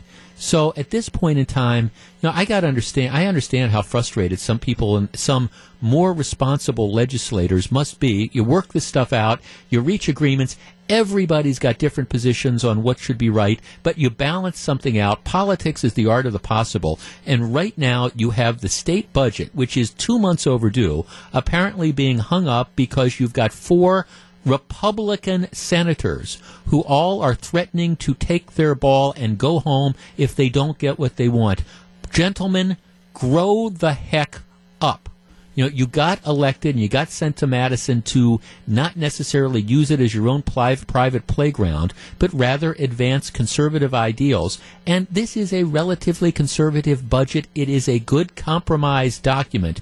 But, I'm just so tired of people who become ideologues. And I'm tired of ideologues on the left, Lord knows, and I'm tired of ideologues on the right. And right now, you've got 4 of the more conservative senators, including senators from our area, who in general are right on issues, but they are holding the budget hostage, and they should be ashamed of themselves. Absolutely ashamed of themselves. And when they run for re-election, I understand these people think that they're not vulnerable because they run from conservative districts, but if you're going to go to Madison and you're going to be an obstructionist just because, well, you want to be an obstructionist, well, maybe the next time around there needs to be some conservatives who are able to say, hey, we're going to run, but we're going to run on a premise of getting things done, not simply obstructing things. It is incredibly frustrating. Like I say, I understand each one of these senators has their own hang-up with one aspect of the budget or the other. And I'm not even saying that their hang-up isn't well taken. I'm just saying you are talking about, a budget document which has funds the entire state of Wisconsin for, 2 years and has all these different provisions in it. And just because you didn't get your way on one thing, you're going to block it. Shame on all four of you. Just move on. And if you're not willing to support this, well, maybe it's time for some other conservative Republicans next time you're up for re-election to say, look, I want to, like I say, I'm going to be a conservative, but at the same time, I'm not going to be an ideologue. I'm going to get stuff done. And I like a couple of these guys, but they're just dead wrong on this. It's time to stop holding the budget process hostile and move on. It's 10:45 when we come back. Weather Channel in trouble, or at least being criticized for its hurricane coverage. Stick around, because the hurricane coverage, they say, wasn't political enough. It's 10:45.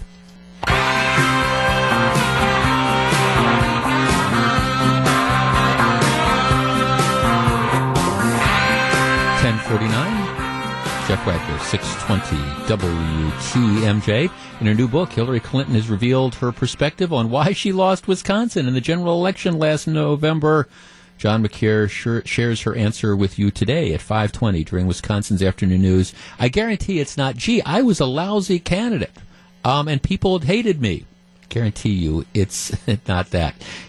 This budget thing that we were talking about, and again, it's just what is so aggravating about this is you have Republicans who are behaving in a childish fashion. Conservative Republicans who have decided to, again, dig their heels in the sand and say, I'm just not, it's not a perfect, and it's not a perfect document, by the way, but, after months, I'm not going to vote for this because it doesn't have this one thing in it or that one thing in it. Grow up, guys. And if you're not going to legislate, you're not going to get things done, and you want to be backbenchers that everybody just looks at and rolls their eyes with, well, then maybe next time you're up for election, we need a different conservative in office. God save us from ideologues.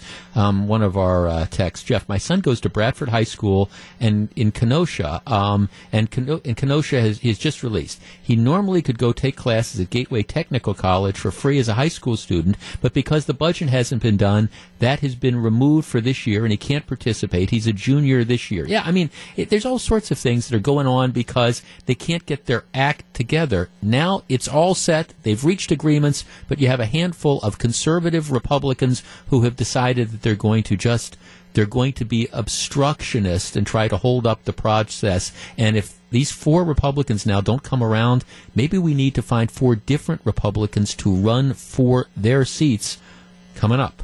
Just saying. And I hate to say that because I know several of these guys and I like them. But, my God, you got to get stuff done. God save us from ideologues. All right.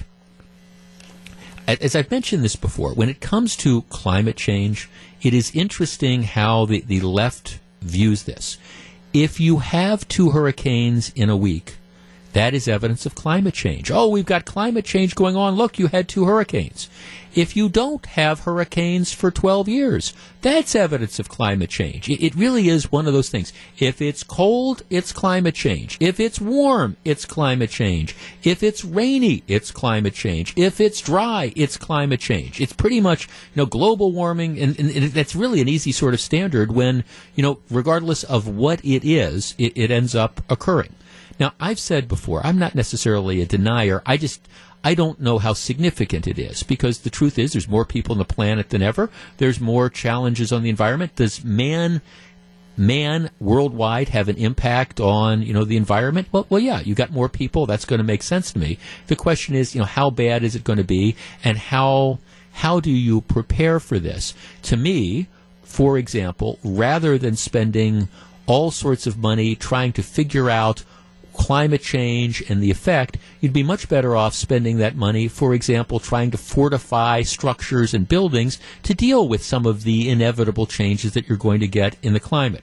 But in any event, I found this interesting. The Weather Channel, and when you have hurricanes, when you have these big events, flooding or whatever, people flock to the Weather Channel.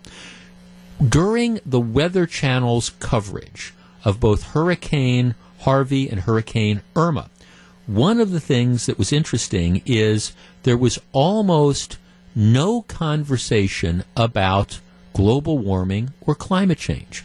Rather, what the Weather Channel was doing is they were reporting what the hurricanes we're doing. And that was it. This is where it's going to hit. This is what the model is. People need to be prepared, all those type of things.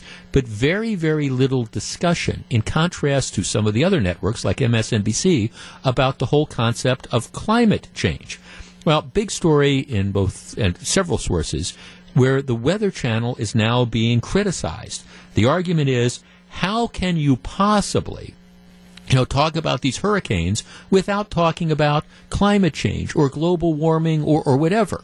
How can you just simply report the facts? And then it goes on to say, well, the Weather Channel, they must have been doing this because their audience is primarily conservative. They know that. Their audience is primarily Republican. And so they decided in reporting on the hurricanes that they just wanted to stonewall and cover up this climate change thing. 414-799-1620. That is the Acunet Mortgage talk and text line. Imagine what happened. Here you have this incredible environmental catastrophe, and you have the Weather Channel, which has decided to report the facts instead of trying to turn this into a political debate on global warming. And now they're getting criticized for this. 414-799-1620. That is the Acunet Mortgage talk and text line. Honestly, I think that's exactly the way to cover. The way they covered these events was exactly the way to cover this event.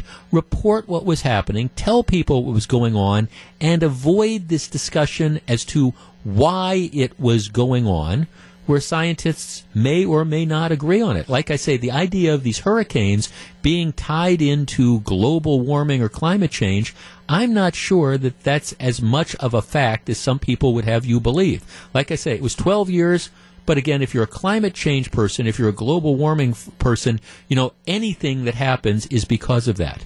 I'm not going to criticize the Weather Channel. I think they handled it right. 414-799-1620. It's 10:55. What do you think?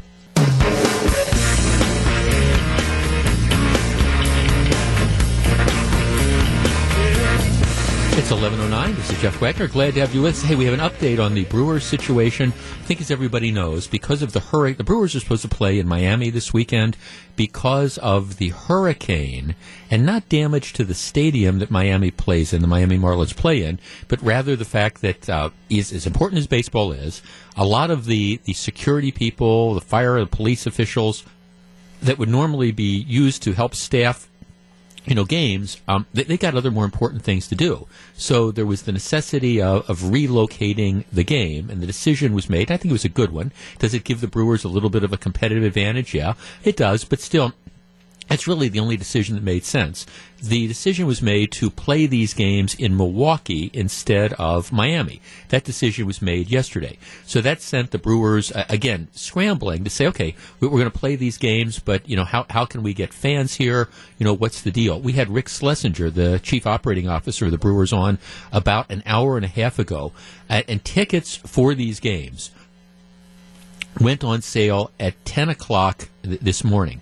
Now, what the Brewers did is they came up with what I think was a really, really great idea on a lot of different levels.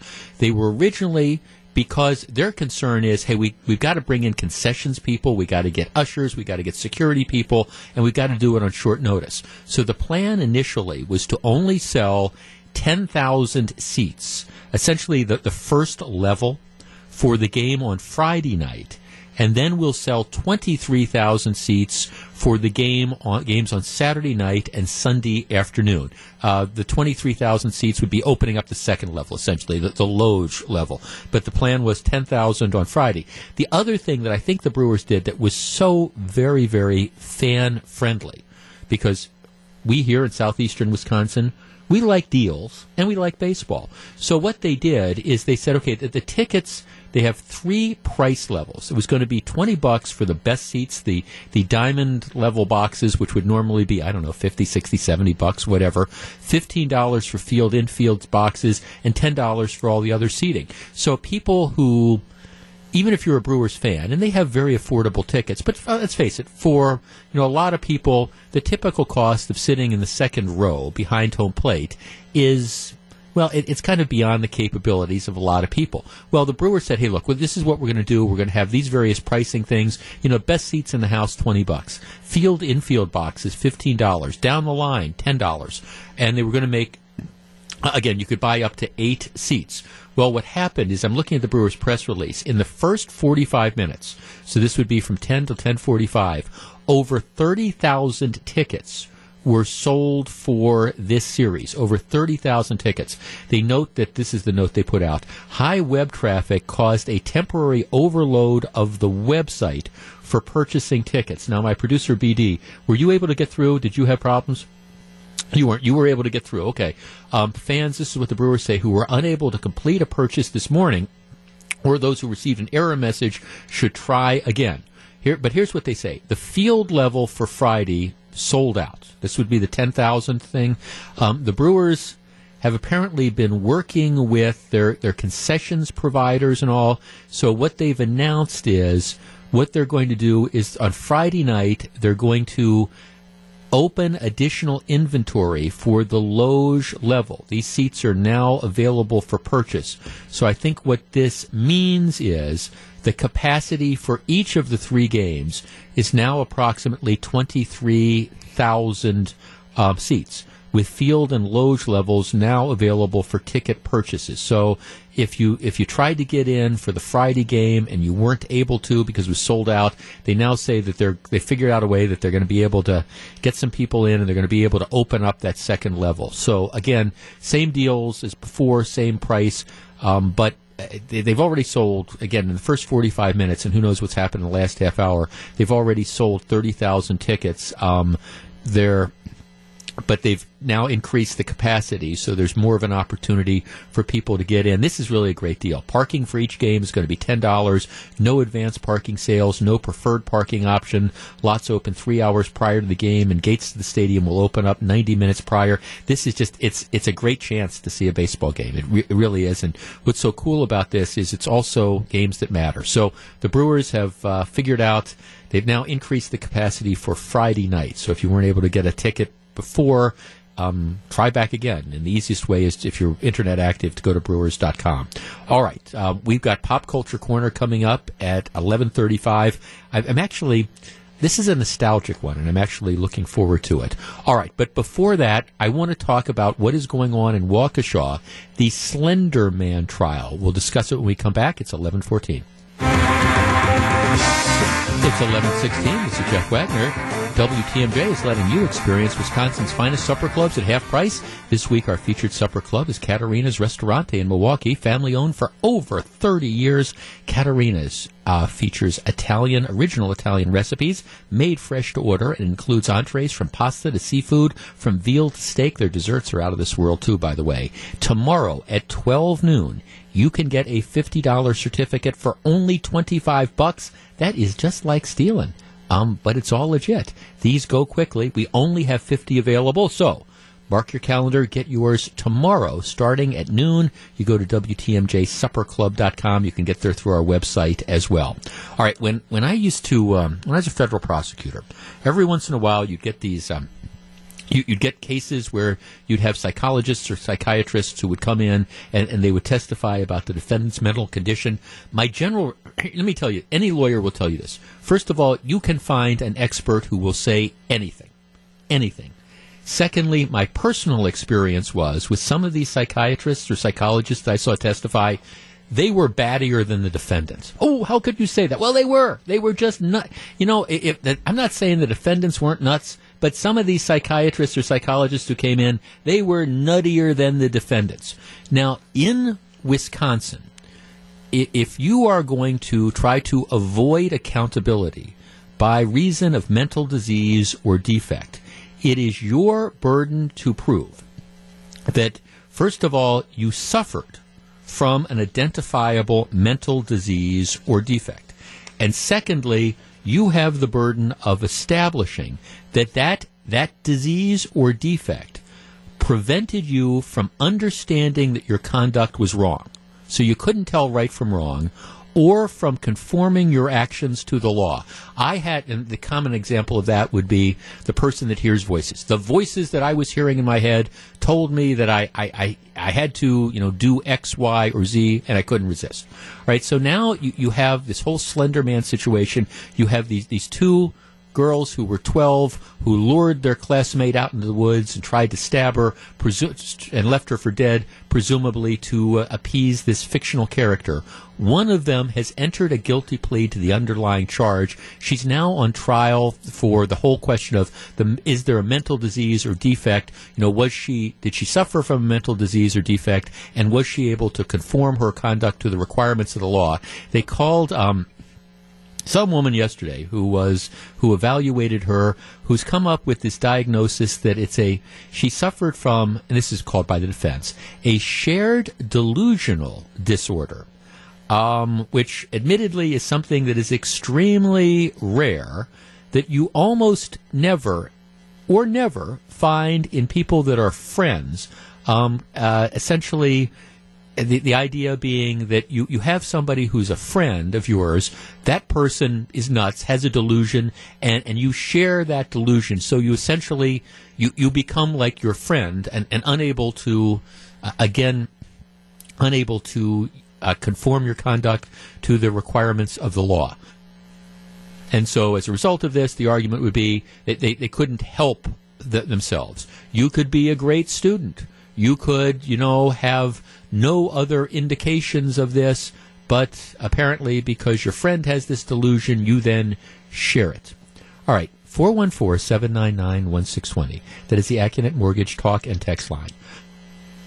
I don't know what the jury is going to do with this. I understand there's more experts that are testifying today, and my guess is, like I say, you can find an expert who will testify about. No, you can find experts who say pretty much anything that you want. Like I say, almost any lawyer will say that. But this idea that you can have somebody who goes through daily life, who seems perfectly normal, who is a good student, who doesn't manifest any characteristics of this, really to their parents or to the public in general, but yet is unable to appreciate that stabbing her fellow classmate is wrong, or is unable to avoid, stabbing her fellow classmate because one of her buddies suffers from delusions. I look at this, and I don't know what a jury is going to do with this, but candidly, I understand that she was 12 when she committed this crime, but the idea of unable to conform your conduct to the requirements of the law strikes me as a bunch of hooey. 414-799-1620. That is the Acunet Mortgage talk and text line. How should this case turn out? Now, obviously, you've got a 12-year-old, now she's 15, who has issues. There's no question about it. But just because you have issues doesn't mean that you are unable to conform your conduct to the requirements of the law. And it's interesting to me, she's not being diagnosed as a schizophrenic. It's just in order to, again, you've got this psychiatrist or psychologist who's come up with this shared delusional theory. So, she had a friend who was delusional, so she shared that delusion. So as a result, that made her unable to conform her conduct to the requirements of the law. Mike on the Northwest Side. Mike, you're on 620 WTMJ. Hi, good morning, Jeff. I think this is just a bunch of baloney. These guys, these psychiatrists, these girls are 12 years old. If you're 7 years old, you know what's right and wrong. And I believe that they're just trying to.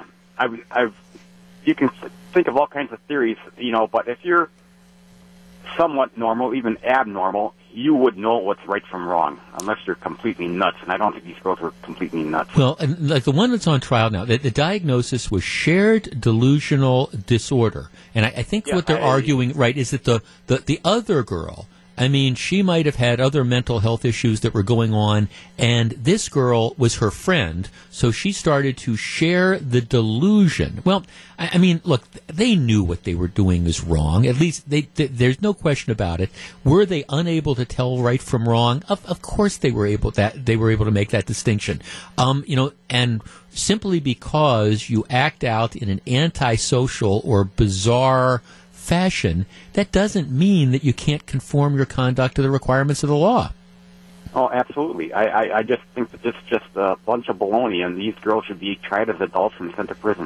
Well, thanks for calling. Now, again, there's a significant issue as to what happens, because if if this girl, now 15, is found to be mentally incompetent, unable to appreciate, again, the consequences of her actions or conform her conduct to the requirements of the law, she gets mental health treatment for a couple years, and then we send her back into the community. Otherwise, she's held accountable. The state says it's going to recommend 10 years. She's already served 3. So we're not talking about putting her in prison for the rest of her life. The judge can do what he wants to do. But I guess I was been very curious as to what the psychiatric diagnosis was going to be. Because normally when you have these type of things, it's paranoid schizophrenia. It's something that you've heard of. This is this person that has the multiple personalities. It's the person that hears voices.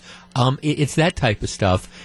Interestingly, what they've come up with is shared delusion syndrome, which even by the defense's own expert acknowledges that it is something that, to the extent that it's a rare condition, and to the extent you see it, it might be with spouses or a parent or siblings, but might never have ever been diagnosed in people who are just friends. Sue in Cedarburg. Sue, you're on 620 WTMJ. Good morning. Well, first of all, these kids are 12. They were 12 years old, and I have 12-year-old grandchildren. And yes, they do know right and wrong, but they would no more kill somebody and do that.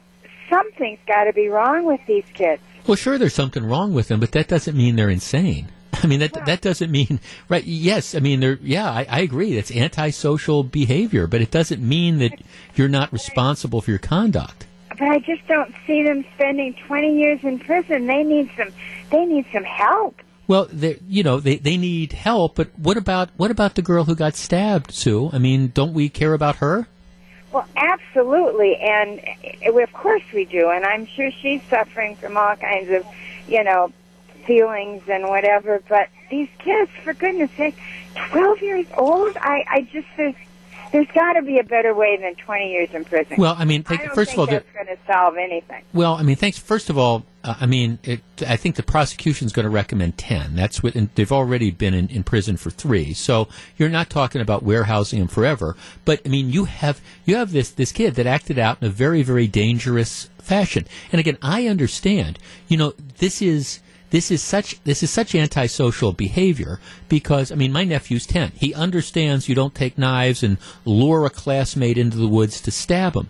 But just because you engage in antisocial behavior doesn't mean you have a mental disease that renders you unable to realize that what you were doing was wrong. You'll never convince me they didn't know what they were doing was wrong, or renders you unable to, again, conform your conduct to the requirements of the law, which is typically, I've got this voice in my head telling me you have to go do this. It's so compelling I can't avoid it. I'll be curious as to what the jury says, but at least so far, I'm not impressed by what I'm hearing out of the defense. It's 11:27. This is Jeff Wagner.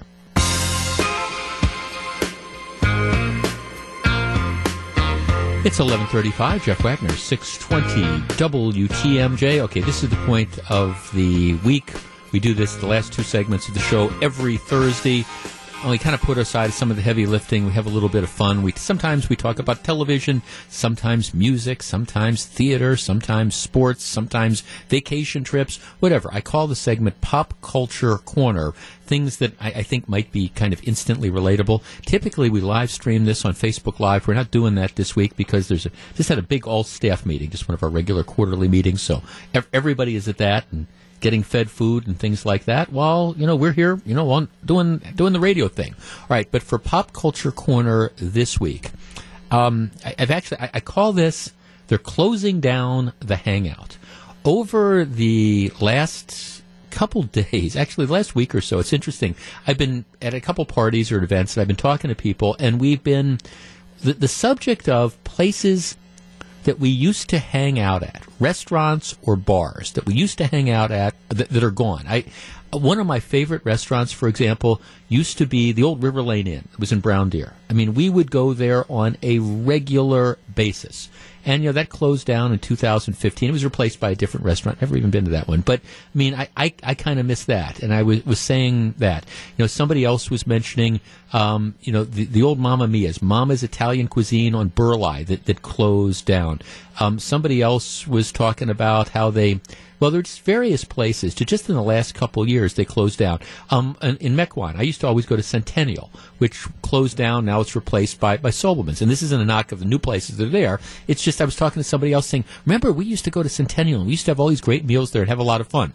The truth of the matter is, when it comes to like restaurants or bars, there are hangouts. There are places where we go and we meet our friends and we go with our family and we have good meals and stuff. But it's a tough business, and tastes change and times change, and people move away or grow older and again, just because something is there today.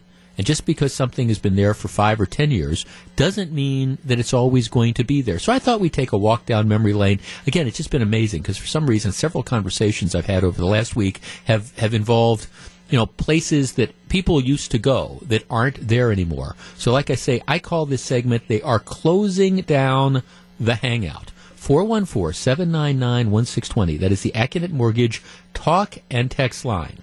All right, what is your dearly departed restaurant or bar, that place that you just always hang out at, that's closed, that you wish was still there? And again, it could be a restaurant, it could be a bar, one of those places maybe where you spent hours and hours of your misbegotten youth, a dearly departed restaurant or bar, something that you wish was still there, that you spent a ton of time at.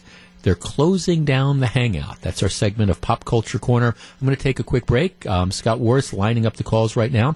414-799-1620. And again, with these segments, I always intend to advise people, first of all, please call quickly. We're going to try to get to as many calls as we can. Our phone line's time to jam up. And secondly, go with your first instinct. That's typically, you don't have to overthink this. And if somebody else has your favorite hangout that's now closed, that's okay too. 414-799-1620. That's the Acunet Mortgage talk and text line. We're back with Pop Culture Corner in just a couple minutes. It's 11:38. This is Jeff Wagner, 620 WTMJ. It's 11:42. Jeff Wagner, 620 WTMJ. Our text line has just exploded. All sorts of places that actually kind of bring back all sorts of memories. Tanya in Whitefish Bay. Tanya, you're first. Good morning. Yes, I miss Colts on Oakland and Locust. Yeah, that's an Italian place now with wood-fired pizzas or something, as I recall, right? I think it is. But, oh, God, they had the best fish fries yeah. and best coffee. Really? Just wonderful place. I remember it's been gone a long time. Right. I remember going there in high school, a matter of fact, and they used to have comedy sports. They used to do comedy sports in the back of there as well, I remember. Yes. So, interesting. Yes. No, calls. Thanks for the call. 414-799-1620. Let's see our text line. Port Road Inn in Bayside. Yeah, I used to go there for Friday night fish fries. Here's Joanne in Menominee Falls text. Dos Banditos, which was on Green Bay Road in Glendale. My husband and I were engaged there. And we told my mom we were expecting there. It was also the first restaurant we took our child to when he was born. I used to love Dos Banditos as well. It was good, decent Mexican food. And I always, for some reason, I have trouble finding good Mexican restaurants. Okay, here's Patty in Maguanago. She goes down memory lanes. Captain's Steak Joint. That was owned by Marcus. They was, who also owned the big boy places. The cheese sauce at the buffet, was it soup or fondue? We'll never know now. Yeah, there's no question about that. They used to have these, you could just feel your arteries hardening. There used to be a couple captains. There was one out by the old Northridge, 76th and Brown Deer. There was another one right across from Juneau Village downtown. They had one on the south side. But like I say, they had this, I know exactly what she's talking about. They used to call it fondue. It was like this cheese dip, and they'd have these big, giant, like onion crackers and stuff that you dip in it. You could make that a meal. Let's talk to Nick in Brown Deer. Nick, you're on 620 WTMJ. Good morning.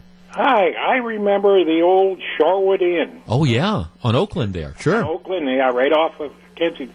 Everybody would meet there. When there was a blizzard, it would be so packed, it would be unbelievable. well, people couldn't go any other place, and the owner was a meat owned a meat business, so we always had the finest meats there, and it was just, and they had daily specials like beef rouladen or stuffed chicken breast, and the Friday fish fries were just. It was like Cheers. Everybody knew your name. Well, and that's the cool. I mean, thanks to. I mean, that's the cool thing. We were. One of the things that got me started about that. When you talk about Cheers, we were. I was with my best friend the other night. We went to the baseball game, and we were talking about the place called the Mine Shaft in Heartland. It advertises a lot.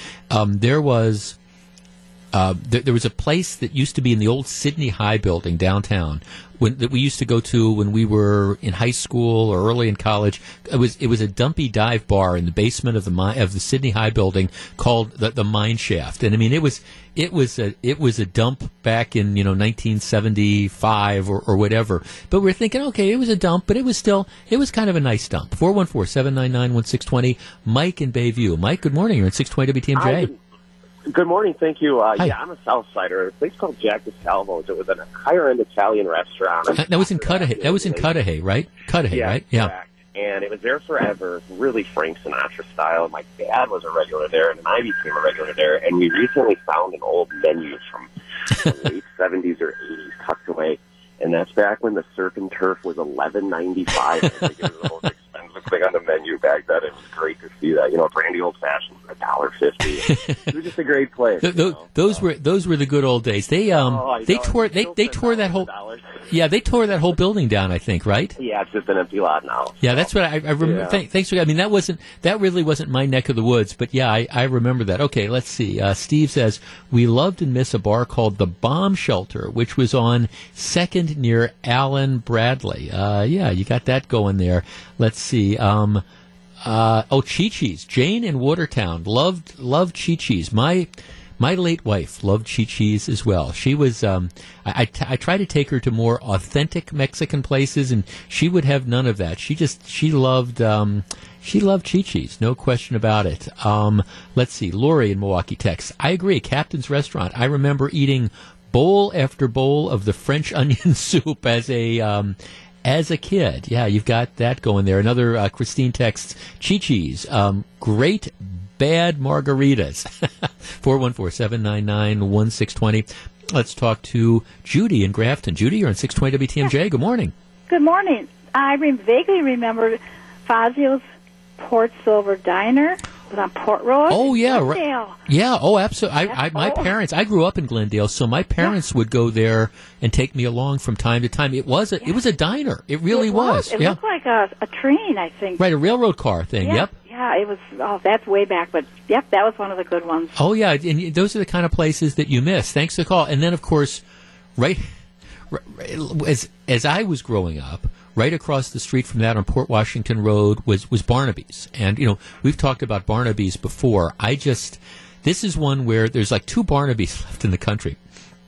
And they're both by the Arlington Park horse racing track. I've told this story before in northern Illinois. And a year or two, maybe 3 years back, for Father's Day, my brother and we take his family. We go to the track. That's what Wagner boys do. We go to the track, on Father's Day. And we found this Barnaby's in, again, Arlington Heights. We go into the place, and I swear, it was right out of the 70s. It was laid out just like I remember it. The booths were small, the floors were sticky, and things like that. Now, the one thing that had changed was I think the pizza and stuff was exactly like it was when I was going there in high school.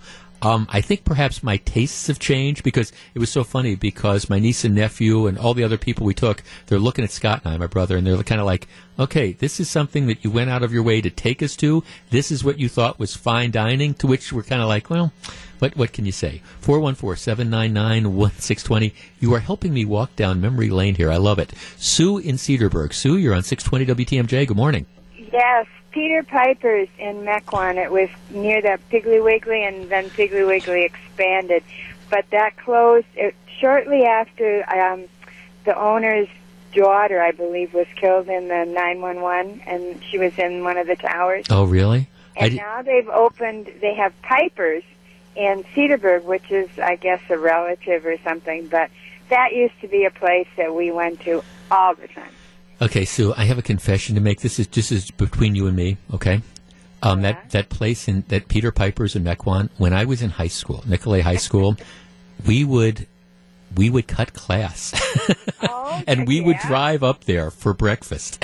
There you go. See? So we would, but let's just keep that between the two of us. But we would, thanks for the call. Right. No, that's just between the two of us. No, back in the 70s, we had open campus, and I can, you had a study hall coming up or something. You couldn't get out to Mequon from Glendale and back and have breakfast, but from time to time, the statute of limitations has long expired on that, but we would cut class and we'd drive up there and we would have, we'd have breakfast. Let's talk to Tom in Menominee Falls. Tom, you're on 620 WTMJ. Good morning. Tom. Hi there. Hi, Tom. Boulevard Inn by Washington Park. Yeah, my sister-in-law, she got married there. I will never. It was a legendary wedding reception in our family. But yes, I remember that they had great food. And they relocated. They moved down to the east side. And I don't think it was ever the same. I love the one near Washington Park. You're right. Best Caesar salad ever. Ever. Okay, thanks for that. No, again, I remember, like I said, I remember Jan. She had a wedding reception there. But we would go there. They had great onion rings, as I recall, too. Speaking of great onion rings, John in Oshkosh. John, you're on 620 WTMJ. Good morning. Good morning. I lived in Milwaukee 79 and 80, and I lived a block south of Jake's Steakhouse on 61st and North. Mm-hmm. And he had the best steaks and such a cozy cocktail lounge. And just like that guy out in Shorewood, when we would get a blizzard, everybody in the neighborhood would go down there and shoot the whatever. But I actually bartended out at the Old Town Serbian Gourmet House at that time. Oh, right. When we got a blizzard, I didn't have to go out there because I couldn't make it. So I'd go down to Jake's and have a couple. And of course, there's still the Jake's that's out in Pewaukee off of Capitol Drive, but we used to go to that one on 61st and North as well, and it was, I thought it was good value. They had, and I was talking about onion rings. That's what their specialty was. God, I used to love those onion rings. Robert in Mequon. Robert, you're on 620 WTMJ. Good morning. Good morning. Hi, Damon's in Mequon. It was the place to eat and watch TV and sports on these giant screens and play trivia. We used to go there all the time in high school. They have one in Green Bay, too, with the original Super Bowl 31 goalpost. Right. Thanks. I remember their fish fries as well. Okay, let's go back to the text line. Let's try to get a couple. My husband immediately said Leonard's and Muskego, just the bar that he and his Army friends would meet and drink at. And she says, and then drink and drink and drink. Piccola's Pizza. Here's another one at 73rd and Capitol. Favorite high school hangout in the 1960s. I remember that one. Let's see. Here's another reflecting on Ken from Greenfield says, I know what you're talking about, the mine shaft downstairs at Sydney High. I think it was Wednesday. 10-cent beers. We would send a guy to the bar with a $10 bill, and he'd come back with trays and trays of beer. It was awesome. It was a different time, but yes, that is the old mine shaft that was down there. It is really amazing when you stop and you think about all the restaurants that have, come and gone over the years. Here's one. Does anybody remember the Magic Pan downtown on Jefferson Street? Yeah, I remember they used to, I would go there for lunch from time to time, that would be the whole sort of, and they would have crepes. So that was the place. I would be remiss. My late father's favorite place was the Embers downtown. He used to hang out there a lot, and then we'd go out to dinner. That was the only place that he ever wanted to go. There were all these great restaurants around, but the only place he ever wanted to go was the Embers. The Ground Round on Highway 100. They'd weigh children on the way in, and you'd pay according to their weight. I used to hang out at the Ground Round that was on in Glendale on Port Washington Road and Silver Spring. The Unicorn Bar in the Sydney High building. Saw Nirvana and the Smashing Pumpkins there before they became big stars. Another vote for Barnaby. All sorts of great stuff. That's it. Again, to me, it's still the places I miss dearly. Probably the River Lane Inn would be tops, but lots of great places come and go. And I hope you enjoyed this little walk down memory lane for Pop Culture Corner today. I call the segment, They're Closing Down the Hangouts. Enjoy yours.